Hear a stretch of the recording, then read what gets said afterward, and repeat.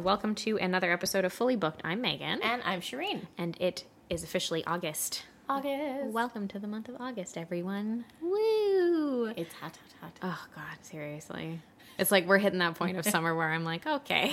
Megan's ready for spooky season. This was enough now. This was great for about 4 weeks, and then I got over it. And now I would like to go back to more reasonable weather. I'd like to open my windows and turn off the AC. Yeah. I think more than anything is like what I would like. Been a lot of AC this summer, given how crap the weather's been. Oh my God. It doesn't make sense to me. Like normally I can turn the AC on and off a little bit. Do we have any people experiencing something similar? Maybe you are, or maybe you are also in Canada and you can relate to so this. Hot and sticky this summer. Oh, it's been awful, even though it's been raining for about like 65% of the summer pretty much. Yep. But obviously we've hit a new month, which means that we're heading into a new theme for the month of August. And I guess partially because it's hot and sticky and gross, we maybe still wanted to do something fun to kind of like officially sort of close out the summer. So for the whole month of August, we're going to be talking about rom-coms. Yeah. Everything to do with, you know, romantic comedies in literature. We're going to talk about some adaptations, including an upcoming one that I think a lot of people are really excited about that we're going to talk about later this month. A lot of like the elements to them, I guess, like, you know, like why they kind of still continue to be so popular. And what we like about them. Yeah, pretty much, because this is our podcast. So you gotta listen to us. Or you don't, but please do. But please do. We love you and we're happy that you're here. Yeah, we're not big enough to make those types of... Absolutely not. No one is, really. Oh. Anyway, so we're going to kick things off today and get all of that sort of rom-com fun stuff started, and we're going to talk about tropes in rom-coms, kind of the elements of what makes for a good one, and some of like our favorite picks, you know, that we've come across over the years and that we're interested in. So, before we do all of that, Shireen, what is on your nightstand right now? All right. Well, my nightstand is a little bit oversaturated. I felt like you were leading up to something so intense when I asked you that question. I'll be honest. I think I'm having like a little bit of like reader's block, but like in a weird way. Okay. Like I've got like 3 books on the go that I just cannot finish.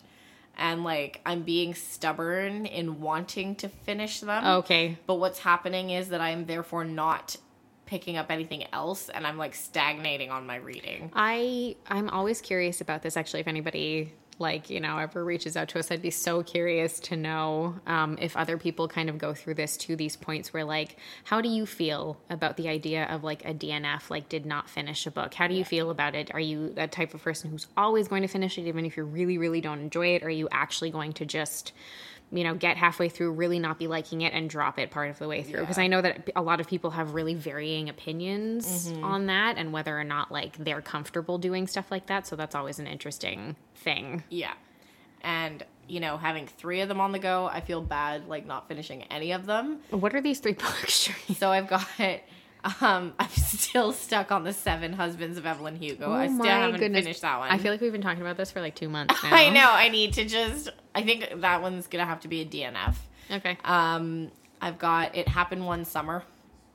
Yeah. And that one's not that it's a DNF. I think it's just because I've been trying so hard to finish the other 2 that I haven't put enough attention on this one. But I did start it, and it did seem fun. Talking about rom-coms. Yeah, no, very appropriate. So really need to finish that one. And then the third one I have on the go is The Last House Guest, which is just like... it's supposed to be a thriller. And I think I've talked about this a few times now where I'm like trying to get through this damn thing. And I'm like, God, like these twists in this book are just not interesting. Like it's like, you know, and then she'll just be like, oh, and, you know... dun, dun, dun, like, we're leaving the chapter on a cliffhanger. I'm like, well, it's not really much of a cliffhanger. Like, it's like, I guess, like, it's okay, but, like, wow. So, yeah, so I think that one's going to have to be a DNF. So, fair. With that, like, all out, I think it's going to have to be It Happened One Summer. Very cute. I think the character is based on somebody from Schitt's Creek. Alexis from Schitt's Creek. That's what I had read. That I think Tessa Bailey's the author. Yeah. I read a couple of her other books, and I think that's it. She said that in writing this one, she based the character, like the lead character, on Alexis from Schitt's Creek, which has put it on my list because I'm a Schitt's Creek fan. So I was like, oh, I got to get to that one. You can borrow it from me when I'm done. It's not very long, so I really need to just get on it. Yeah. What about you, Megan? I am also in the rom-com space, and because I wanted to get to this because I haven't before the movie drops. I just started Red, White, and Royal Blue. So I don't have an opinion right now, Oh, okay. other than to say that I know the love that this book gets, according to the internet at least. And I definitely want to it's a rom-com. It usually doesn't take me very long to get through one, so I really want to kind of get through all of it before the end of, like, before, August 11th happens and it drops on Prime, because spoiler alert for anybody who's not aware, there's a movie adaptation coming out that's going to be on Amazon Prime this month. Great. Some big names in it too. Surprisingly, yes. I know. So, Uma Thurman's in it. It's R-rated, which is going to be interesting. Yeah, I wonder what that's all about. We'll have to see once it actually drops and we can watch it. I'm curious on the level of spice. Yeah. And what we'll get. But you know what? It looks like it's going to be a fun time. So I'm all about that, and I'm all about finishing this book too, to see what kind of a time it is as well. Yeah. So let's get started. Let's talk about some rom-com tropes, because they can be pretty easily distinguishable. I would say you get about 2 chapters into a book and you're like, all right, I know what I'm doing. Exactly, I know where I am here. right now. Yeah. So obviously, I think it goes without saying that enemies to lovers is probably the most used trope, I think, in not just rom-coms, romance in general. Yeah. Romantic stories, even if romance isn't the main focus of whatever book it is that you're reading, if there's a romantic element, most of the time it's going to be an enemies to lovers kind of thing. I mean, that's my favorite romance trope. I think even though it's a lot of people's favorite romance. I'm a big fan of a good enemies to lovers. Like, you just love it. Like, you know that this is going to end up, like, in the opposite direction, Yes. but it's just fun to see them hating on each other For sure. for a while at the beginning. And, like, this can be a range of hating on each other, from, like, the kooky fun, like, sabotaging for sure. each Yes. other, Yes. like, in a workplace, or, like, with friends in a high school, like, you name it. Like, it can be, like, kooky and fun, or it can be, like, serious enemies to lovers, where you're like, whoa! You can definitely, but yeah, I would say definitely if we're in the rom-com sphere of things, it definitely tends to lean more towards that's it, like, we're sabotaging each other in, like, a life situation or a work situation or whatever, things like that. I think that, like, good sort of examples of that are, like, The Hating Game by Sally Thorne, which, like, spoiler, we're going to be talking about that this month anyway. Yep. So that's, like, probably one of, like, the top examples. And it also it intertwines several different, I think, smaller tropes within its enemies to lovers. It introduces the idea of forced proximity, because it's an office romance, because it's all taking place within, like, their workspace. And it introduces another trope that I think that not everybody always talks about, but I do see recommendations when people are looking for stuff like that, are books where the guy falls first. Yeah, you don't get those very often. Often it's, like, the girl, or it's, like, at the same time or something, like, it's developing, it's happening, blah blah blah blah. But yeah, those are always good. Like, I think that there's always, like, a sweetness to them that you don't get with the others. So I do, you're right, I do really like an enemies to lovers where there's probably, like, a forced proximity and the guy falls first. And he, like, admits it part of the way. If I were really gonna break down, like, my favorite rom-com, that would be it. Like, and you've got things like, even, okay, it's not a rom-com, but, like, I can't stop thinking about, like, Purple Hearts, Oh, yeah. Where, like, they're, like, enemies, kind of. They're forced into this situation for these reasons. Yep. And then he falls in love with her first, Like, there's a lot of these out there. So, for big sure. fan of those, Yeah, those are, that's it. That falls into, like, a totally different sphere of, like, a much more, like, drama-focused one. P.S. The guy who's in the film adaptation of Purple Hearts is going to be in Red, White, and Royal Blue. He plays Prince Henry, so... He looks so different with hair. It's the hair. The hair looks really different. Makes him look a lot shorter. I don't know. Well, maybe just because the other one's a bit taller than him. Maybe. I don't remember. Anyway, it doesn't matter. But we came across that and I was like, oh, look, people I've seen in other romance stuff, because the other guy is the one from The Kissing Booth. Is he? Yeah, he's the second choice guy as of, like, the second movie or whatever, because they always have to introduce a second love interest at some point. What's his name? John Jacob Jingleheimer Schmidt? Yes, I'm sure that's what his name is. I think the actor's name is Zach something. Anyway, it's fine.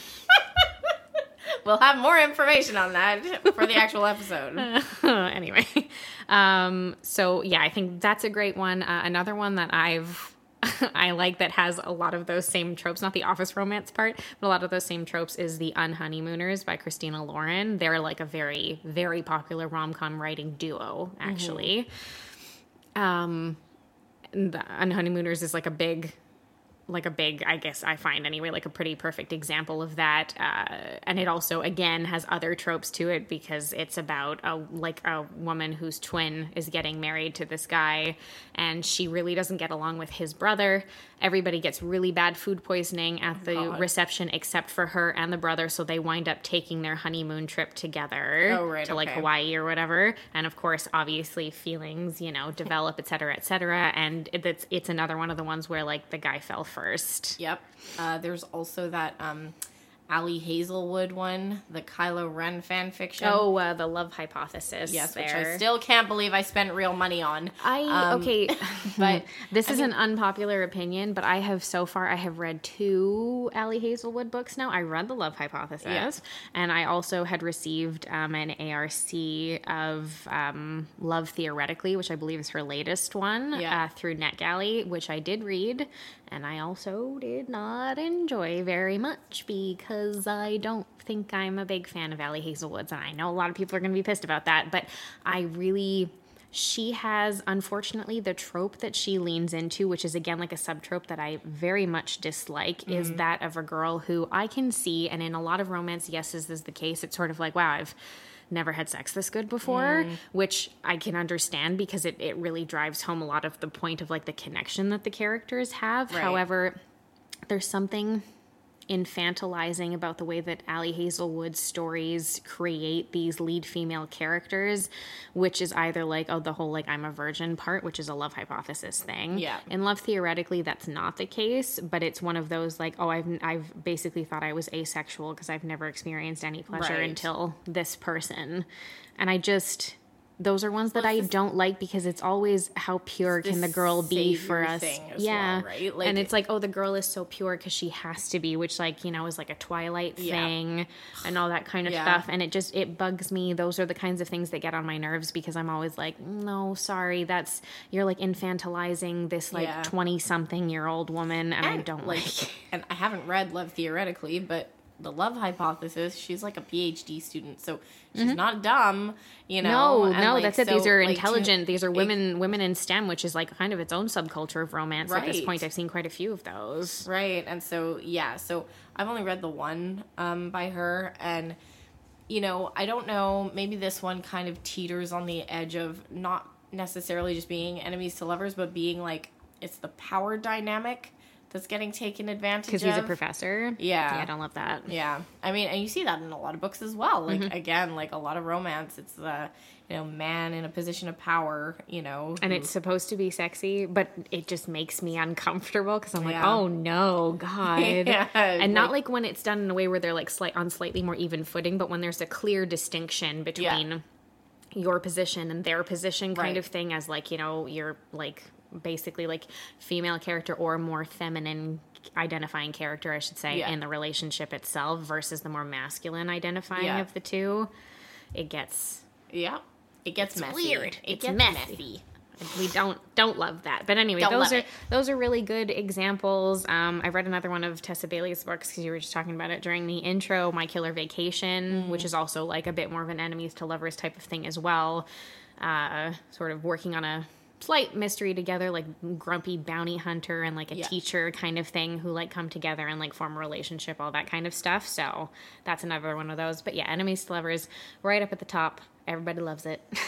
And what's your opinion on friends to lovers? Another very popular trope. It's weird because like I find that it can happen, and usually it's like an unrequited kind of thing when you have your friends to lovers. Normally one of them has feelings for the other one first, and like they're trying to build towards actually having a relationship. I guess, what the thing is, I do like friends to lovers I think can be really fun, but I can understand why it's not quite as popular because there's like less conflict, generally speaking. For sure. And it's like there's always that like layer of awkwardness. I find, when you have an enemies to lovers, like the characters aren't afraid of just coming straight out and be like, no, I don't like you. Or like, oh, No. I hate this person.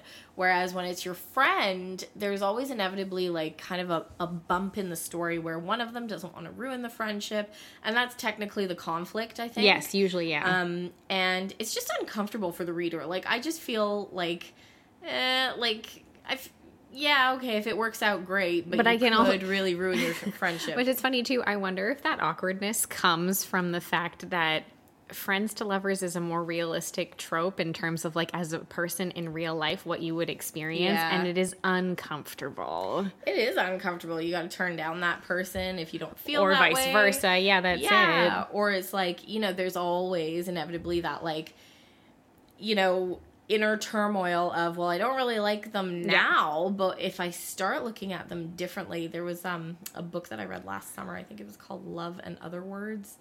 Oh, yes. That's a Christina Lauren book. Oh, yeah. Very sweet. Yeah. Have you read it? Yeah, I have. Yeah, it's very sweet. That was a Friends to Lovers. Yeah, definitely. Yeah. I would say Friends to Lovers, and also another one that falls in there to, like, second chance romance. Yes. Because, like, you tried it once before, and now we're, like, meeting up again several years later. Yeah. Yes. And those two tropes can be closely tied, right? For sure. If you're friends, you try it out, doesn't work, then you kind of drift a rift apart in the friendship. Yes. And then if you reconnect years later, then it can be that second chance romance. For sure. So I get that.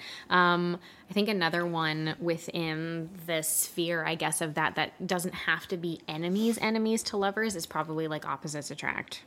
Yeah, that one's a lot less confrontational. There's just a lot less contention. It's just that, like, they're like, oh, we're really different people, and it seems weird. And normally I find that one stems more from the people around them being like, really? You guys are really? And, like, the characters, I guess, rather than being mad at each other, they're more surprised that they're entering into a relationship or that they're attracted. Or not indifferent, but it takes a little bit longer for them to get started because of the... they meet, they like each other based on who they are, and then you get, to your point, all the external, like, influence coming in, which casts doubt, normally for one. Yes, for sure. But you do get both. Yeah.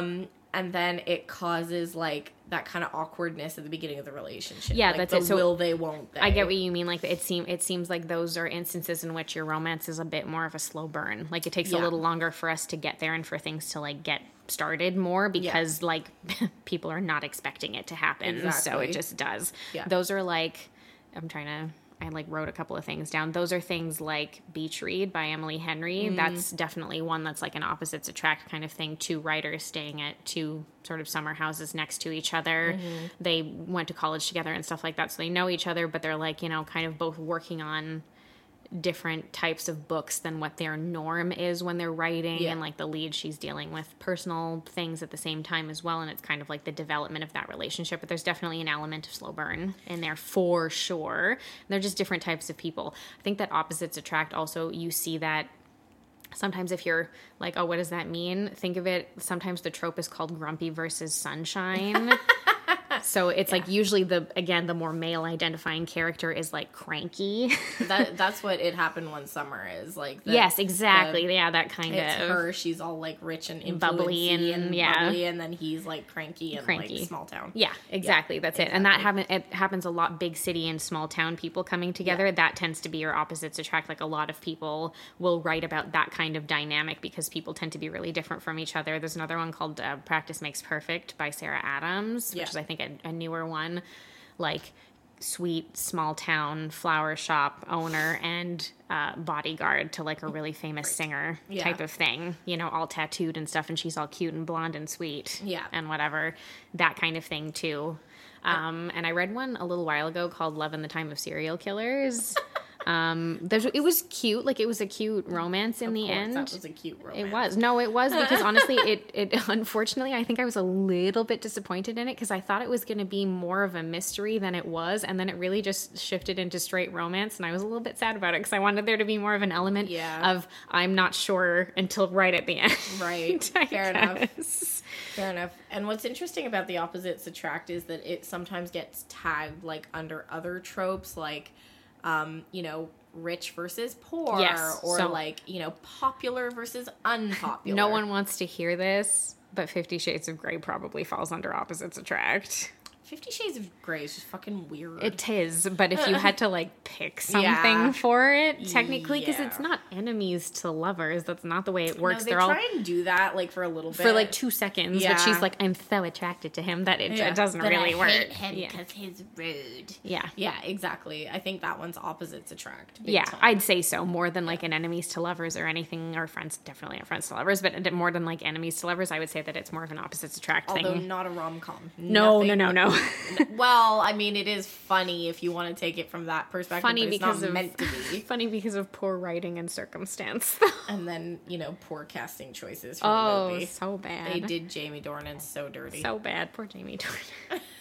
Although he might still, exist and have been able to get other jobs because of it. So good for him. I guess so. Yeah. Way to go, Jamie Dornan. You got to find the silver lining.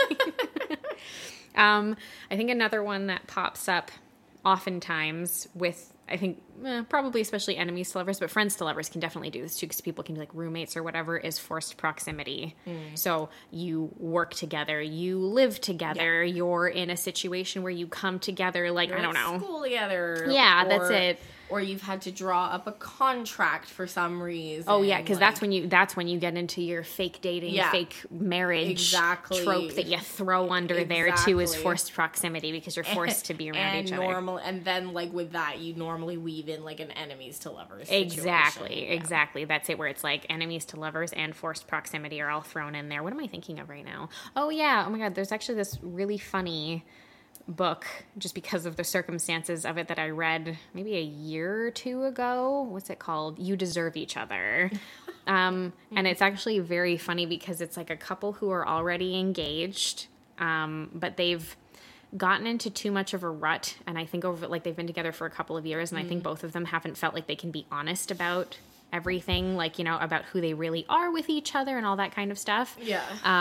They realize that they can't break up because whoever breaks up with whoever will be stuck with the huge bill for all of the wedding preparations that have been done. So they're just gonna get married out of spite. But they start trying to sabotage each other, the house, doing things. But of course, through that, it's re-finding that connection with them as a couple and why they fell in love in the first place. But it's just the circumstances of it are actually pretty funny. I'm not gonna lie. That does sound pretty funny. And I had a good time with it, and when they actually do kind of get back, get back to a better place and stuff, it's actually quite sweet. So I appreciate that one. And that's a good sort of example of forced proximity. I think another one too is, this book called The Flat Share. Didn't they make a movie out of that? I don't know. Or did I see a movie? Anyway. Maybe. Which is basically a girl goes through a bad breakup, has no money because she works at a very, very minimal paying job, and so takes this flat share option with this guy who's like a night nurse basically at a hospital, an ICU. Yeah. And so he's there during the day and she's there at night, and they never see each other, but they start leaving each other notes and getting to know each other, and then it's physically getting to the point where they're meeting and forming a relationship but without ever having seen each other before that. Anyway, it's cute. It's a cute one. I liked it. Well, there you go. I'm looking at my bookshelf now. I love rom-coms, and I'm when have I read rom-coms? What have I read?